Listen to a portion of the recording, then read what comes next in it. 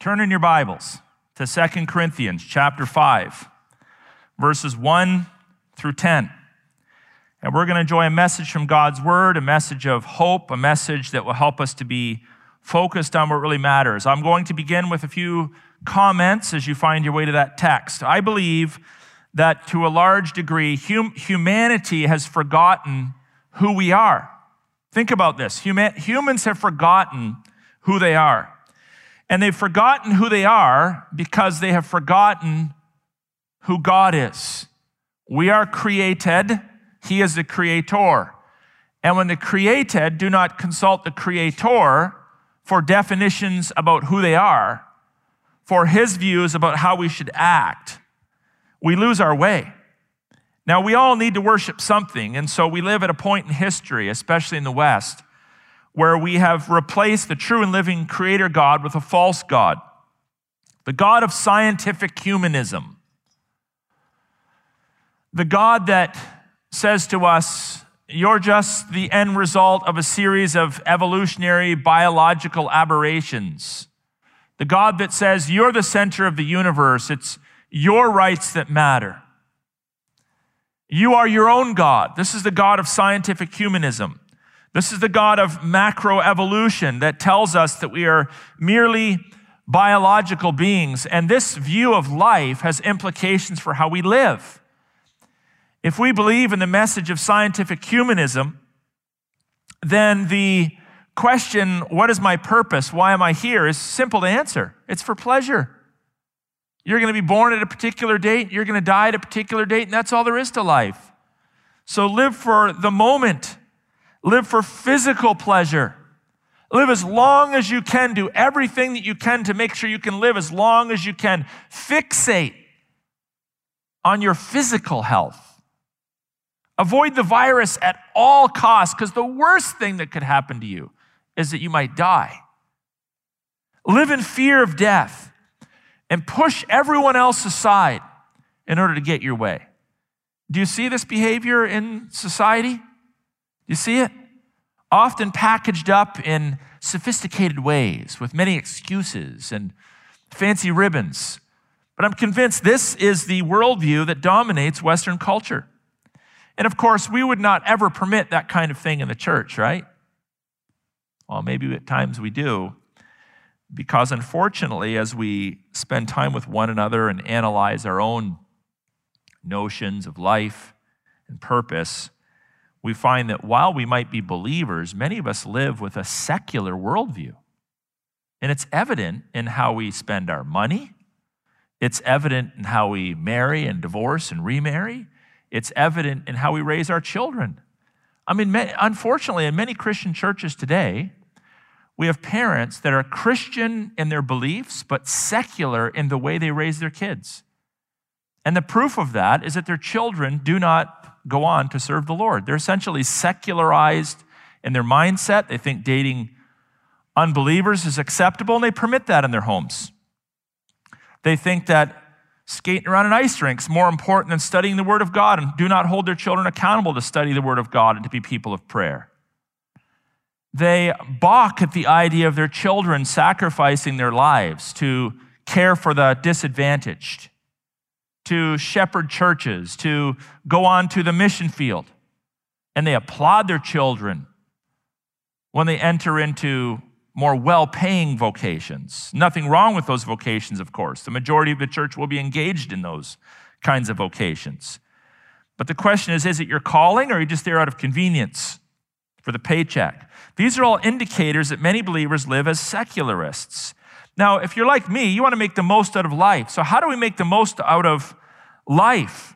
How do we make sure that we are living our lives significantly and purposefully, that we're not wasting our lives as secularists are wasting their lives? So the most basic answer to this question is to know God and to know his plans. To know who God is and to know his plans in the present and his plans in the future for the people of God. In order to do so, you need to study the scriptures and allow God's eternal truths to affect your present life. To allow God's eternal truths to affect your present life. As we enter into 2 Corinthians chapter 5, verses 1 to 10, we're doing a series here on 2 Corinthians in our church. We have three encouraging truths that come to the forefront.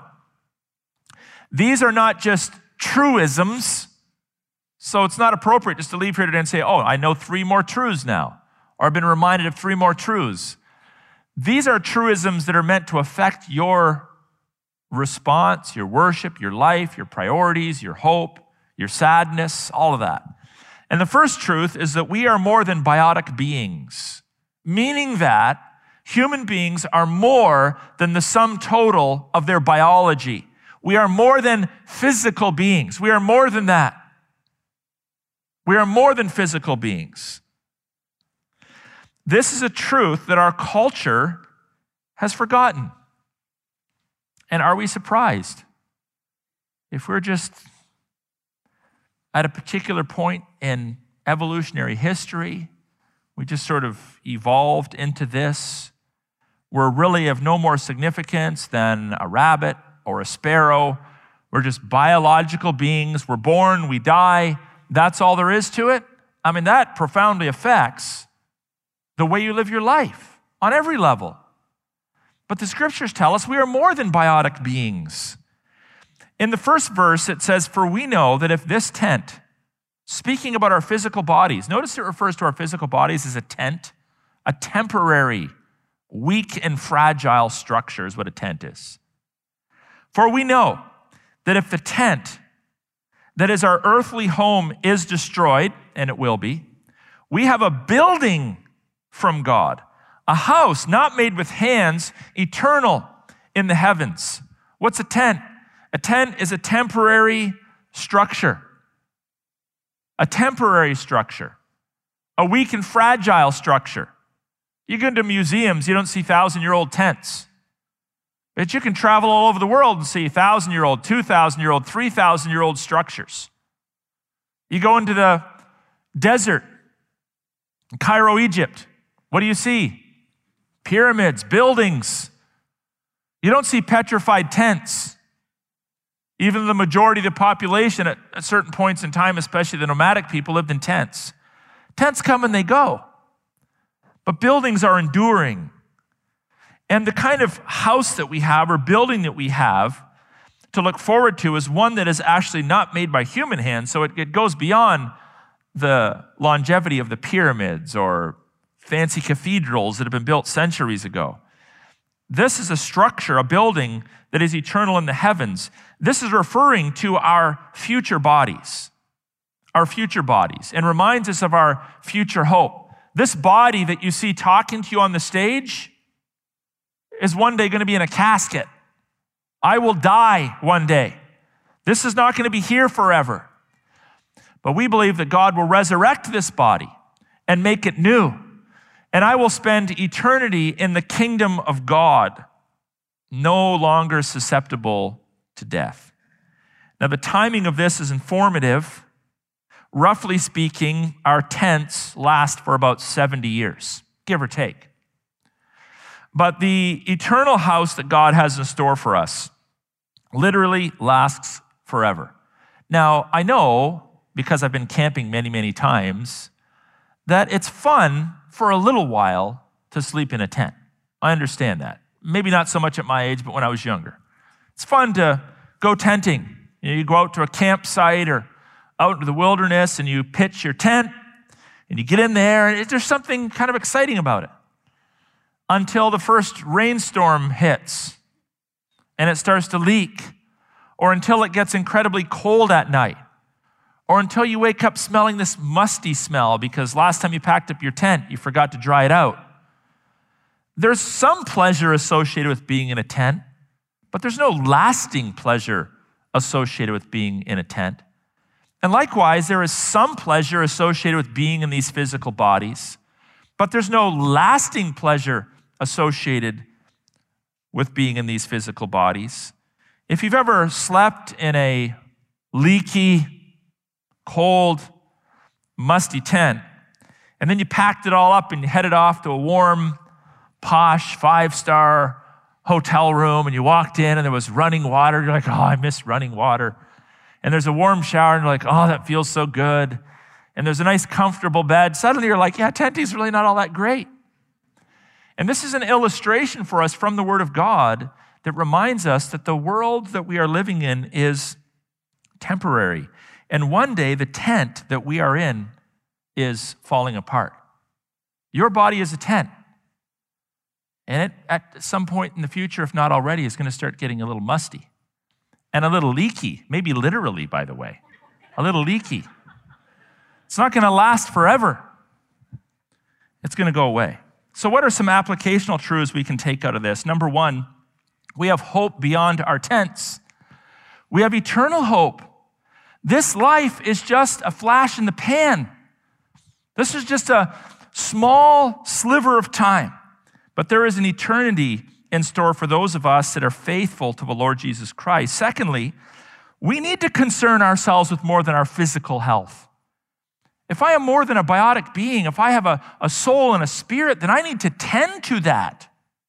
It's not just running on the treadmill, avoiding carbs, going on the keto diet, taking my meds, washing myself off, getting surgery when I need it.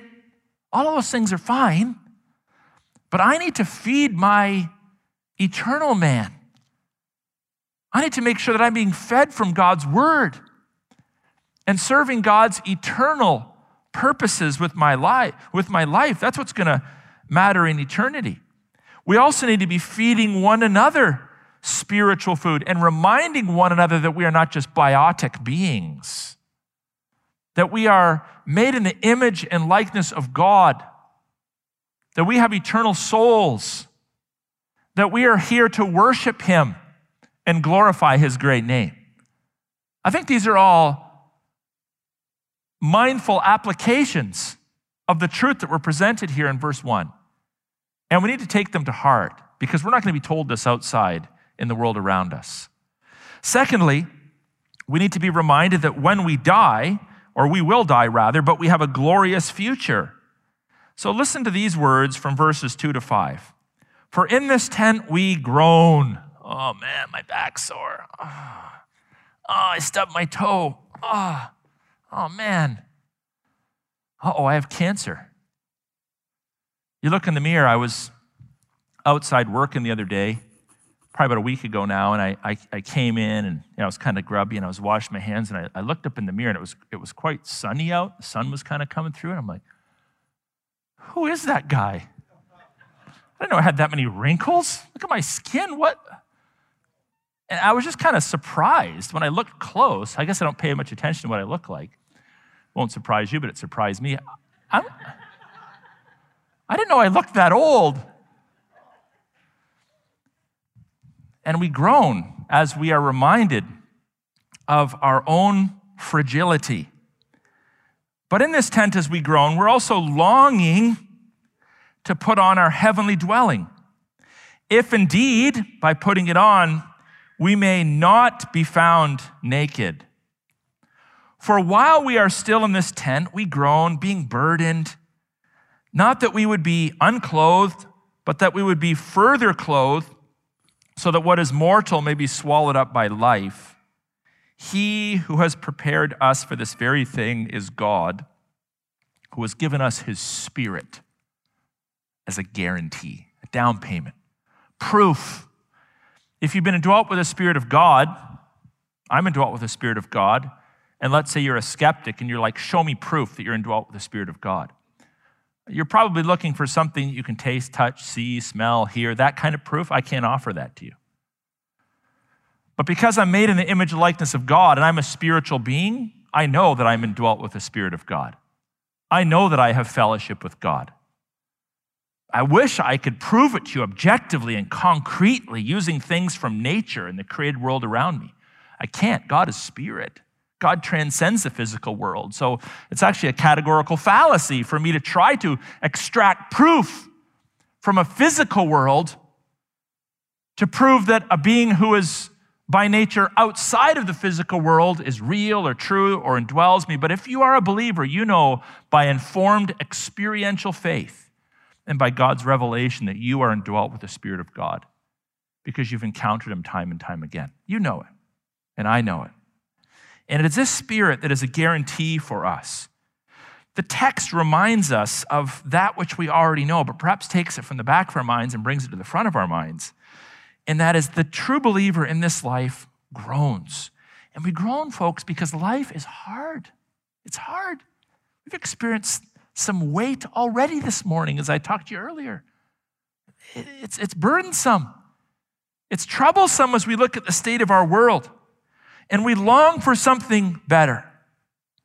We groan due to the troubles of life. We groan because of death, because of disease, because of persecution, because at times we feel all alone, because at times we're cold, or there's no money left in the bank, or food's getting a little short in the cupboard, or someone who we love has abandoned us.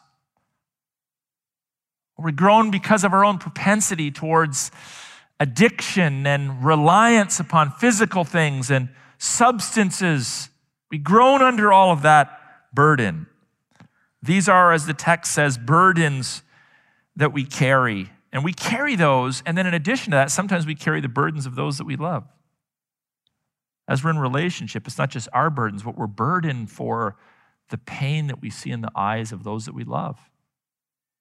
We're burdened when we hear about the challenges that our family members are going through, our fellow believers are going through, our children are going through, our parents are going through, our grandparents are going through. We're burdened for ourselves, and we're also burdened for others. But the Bible reminds us that God has prepared something better for us. And by faith, and faith is not believing in something you know isn't true. Faith is believing in something that you know is true because God has revealed it to you through, if we could use this language, a sixth sense. A sense that transcends my vision and my ability to touch something or hear something. It's a sixth sense. It's the spiritual dimension to my humanity that's been made alive in Christ. That's an informed faith. We believe by faith in Christ that God has guaranteed for us a future. And he's given us a down payment, the Holy Spirit who lives within us. I'm wondering how often you take time just to kind of sit back and think to yourself, there's more to come. There's more to come. How often does that actually cross your mind? There's more to come. There's more to come. I'm usually thinking about what I got to do Monday morning. And then when that comes, oh, what's my schedule Tuesday? And what do I got to prepare for next week? And we live by our day timers, which record all of our temporal appointments. We're thinking about that, and we're checking our schedules, making sure we're not late for our appointments. But I wonder how often we think back and just kind of remind ourselves there's more to come. This thinking, which should be a regular part of our thinking, helps us to make the most out of life in the moment. You actually can maximize the moment the more you think about the future. Because if you know you're going there, then you use this time to prepare for going there. Thinking about the future actually enables you to maximize your life in the present. Someone said, we can be so heavily minded that we're of no earthly value. You think too much about heaven. There are no earthly value. And yes, there are some pious Christians out there that don't seem to have their feet planted in reality. And, I don't think that the call of Christ is just, go into a closet or into a monastery and just study your Bible and pray, 24/7 and never engage with the world or never be responsible for your family or never seek to be gainfully employed. That's not a Christian worldview. But the reality of our future should affect everything we do in the here and now. If you are into investing, you invest money in your retirement or you invest money in real estate, essentially what you're doing is you're participating in an act of delayed gratification. You're participating in an act of delayed gratification. You're saying, I'm going to take some of what I have now and I'm going to set it aside for a rainy day or for the future. I'm going to think about the future. And there's many people that are very gainfully employed as financial advisors saying to you, look, you need to invest. You need to invest. You need to save up for your retirement. You need to get your money in TFSAs. You need to think about the future. No, I think this is all fine and dandy, and I do this myself. I think about the future. But that's just the near future. That's just a little ways down the road, just a few decades away, maybe a few years away, maybe a few months away for some of you. How many of us apply the same kind of energy to preparing for our eternal future, to investing in that which really matters? I mean, what rocks your boat more? The fact that your investments drop during a recession, or your spiritual life is diminishing? What gives you greater concern? The fact that your retirement savings aren't secure? Or the fact that maybe you're wandering a little bit from your faith and confidence in the Lord Jesus Christ? When we invest, it requires that we sacrifice now for the future. And in the same way, we sacrifice now, while still enjoying many of the benefits of life, for the cause of the eternal kingdom of God. It's interesting that in the Lord's Prayer, which many of us prayed back in public school, and probably we all know by heart, there's an interesting phrase in the Lord's Prayer, which I'm not sure we think that much about.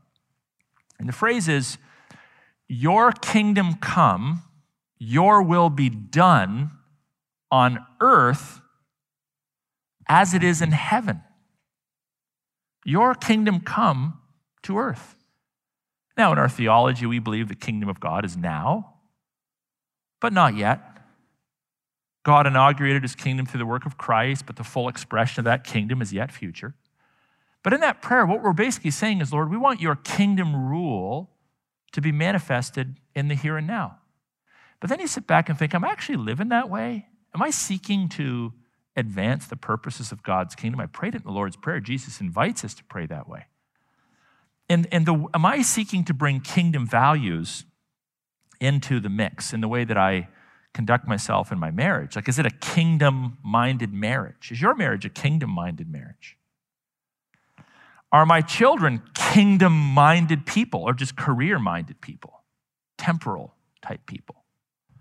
In your place of employment, are you a kingdom-minded manager, a kingdom-minded engineer, a kingdom-minded nurse, a kingdom-minded carpenter, a kingdom-minded accountant, a kingdom-minded factory worker? Are you kingdom-minded? Now, to be kingdom-minded goes far beyond, well, every once in a while I look for an opportunity to share my faith around the proverbial water cooler. A kingdom-minded Christian brings the values and the virtues into their employment. They live out the values of the kingdom. They demonstrate before the watching world their radical commitment to the Lord Jesus Christ. And as I mentioned last week, those of you that have opportunity should rise as high as you possibly can in your place of employment and make as much money as you possibly can in your place of employment, so that you can use those resources for the purposes of the kingdom, and so that you can influence those around you for the cause of the kingdom. If God gives you opportunity, make as much money as you possibly can. Many of you have never heard that in church. Make as much money as you possibly can. Rise as high in your organization as you possibly can. Assuming, of course, that you know you're a steward, not an owner. And that you will steward the power, the authority, and the resources that God has given to you for the cause of the kingdom. And in all of that, be prepared on a moment's notice to lose it all for the cause of Christ. Be prepared to lose it all for the cause of Christ. Here's the third truth, which I think is a huge blessing for us to hear, and that is courage is our daily normal. Courage is our daily normal. And I think we need some increased courage in the days ahead. Do you agree with me on that? We need to grow in courage and confidence. Verses 6 through 10 is just such a blessing to my heart as I read this to myself. It says, so we are always of good courage. How often are we supposed to be of good courage, church? Always. Always. How is that possible? Here's why. We know that while we are at home in the body, we are away from the Lord. For we walk by faith, not by sight. Yes, we are of good courage, and we would rather be away from the body and at home with the Lord. Is that true of you? Or are you just loving this life too much? Where would you rather be today? I'd rather be at home sleeping. No, you should say, I'd rather be with the Lord, actually. I'm not suicidal. I'm not going to end it early. But I'd rather be with the Lord because I understand what that is. And by faith, I believe that is my eternal destiny.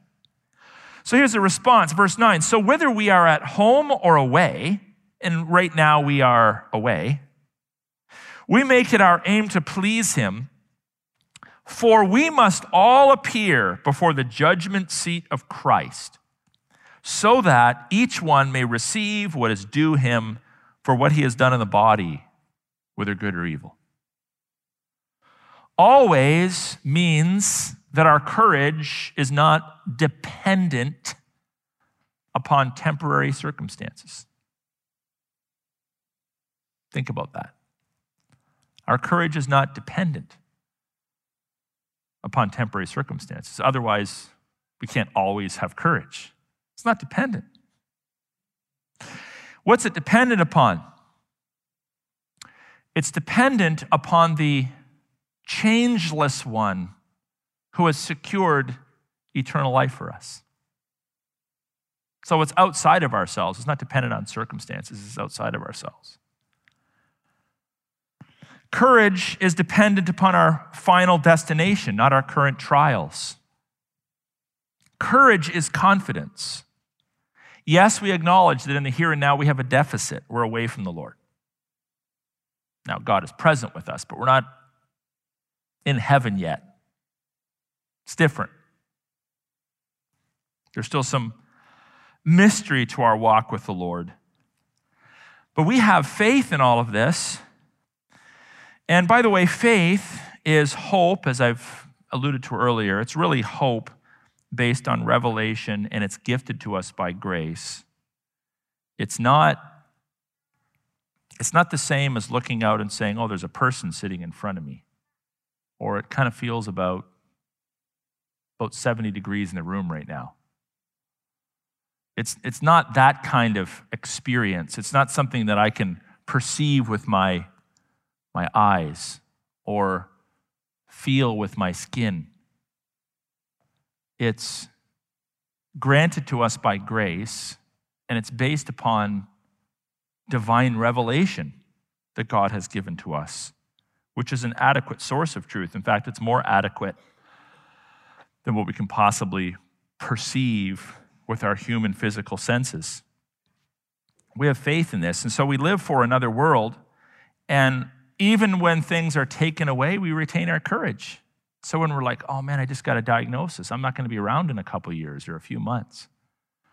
Do we smile and say, hey, I have cancer, everyone, I'm going to die, that's awesome? No, we don't do that. We mourn the burdens of life, but we don't lose our courage. We don't stop worshiping. Will we have to endure persecution at times in this life? Yes. Will we have to resist tyranny? Yes. Our forebears did, and blessed many generations as a result. We know the world is fading fast, and we must be courageous. We must endure, and I think it's appropriate at times to fight back. Sometimes Jesus just walked away. Sometimes he fought back with his words. One day, the text tells us in verse 10, we're going to have to give an account for the things done in the body, whether good or bad. We're going to have to give an account for our hope. Was I a man of hope? Our courage, our faith. I'm going to have to give an account for these things. By the way, if you're interested in some of the technicalities of biblical eschatology, this judgment seat mentioned here in the text is what we as theologians call the Bema seat. B-E-M-A. That's the word there. The Bema seat. And this is written to Christians, right? It's written to a church, the Corinthian church. So this is the final judgment, if you will, for believers. For believers. This is not a judgment unto damnation, but it's a reward ceremony of sorts.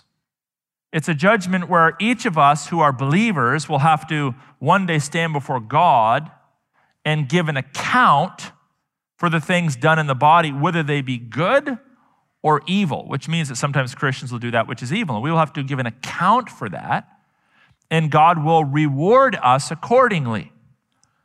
Now, if you go to Revelation chapter 20, we have a different judgment. It's called the Great White Throne Judgment. Let me just tell you, you don't want to be at that judgment, because that's not a judgment where there's going to be believers in line and unbelievers. Everyone that's going to be in line for that judgment will be an unbeliever. And that's a judgment unto eternal death. That's a judgment where God will look upon the unbelieving world and will judge each person and consign them to a Christless eternity in the lake of fire. That's a different judgment. And fortunately, by God's grace, that's a judgment that we are immune to because Jesus Christ has already been punished on our behalf for our eternal crimes against God.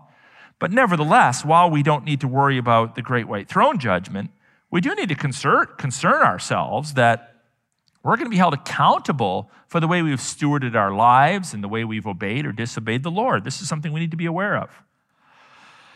To bring it right into the moment, I'm going to ask you this question. Just meditate upon this one. If Jesus Christ were to return today, would you be prepared to stand before the Bema seat? That's a haunting question, perhaps, for some. If Jesus Christ were to return today, would you be prepared to stand before the Bema seat? And say, you know what, Lord, yeah, I acknowledge my weaknesses, but actually, I've been faithful to you.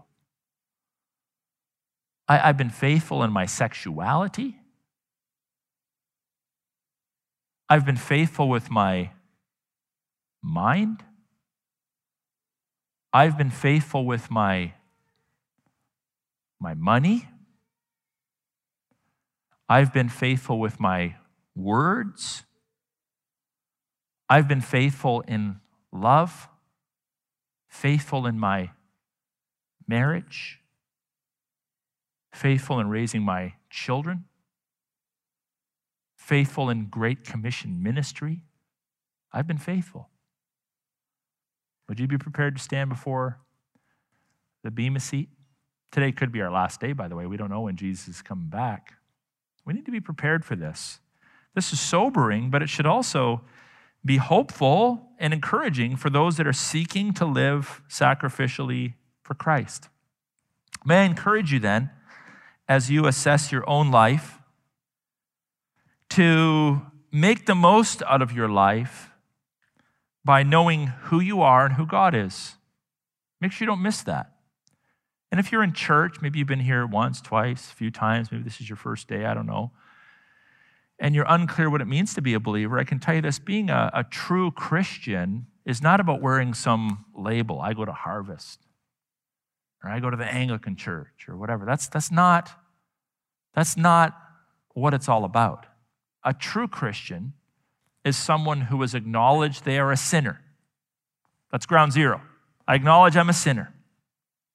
I'm not a good guy by nature. I'm not self-righteous. I'm a sinner, born a sinner, lost. I don't deserve heaven. I don't deserve grace. I'm a sinner. The heart of the gospel is an acknowledgement of our depravity, our sin, our spiritual lostness. And then, and it's acknowledgement of the exact opposite about Christ, his perfection. The fact that he is God. The fact that he is always righteous. The fact that he created us through his own word.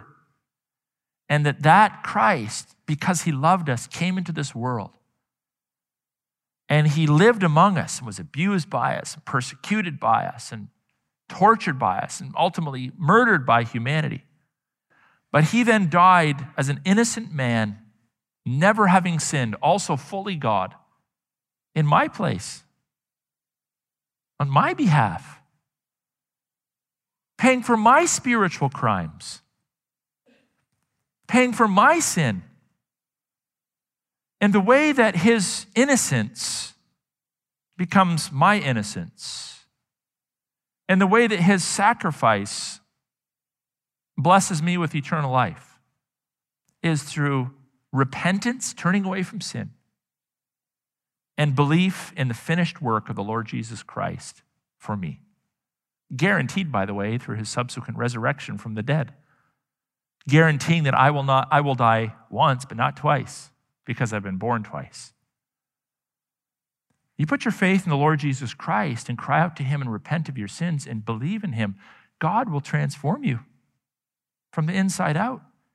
And you will be eternally assured and secured by his love and grace as a child of God for all of eternity.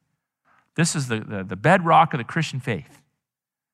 And it really is the starting point of the Christian faith as well. And it makes all the difference in the world, because then your life just gets an infusion of hope and the blessing of God's grace.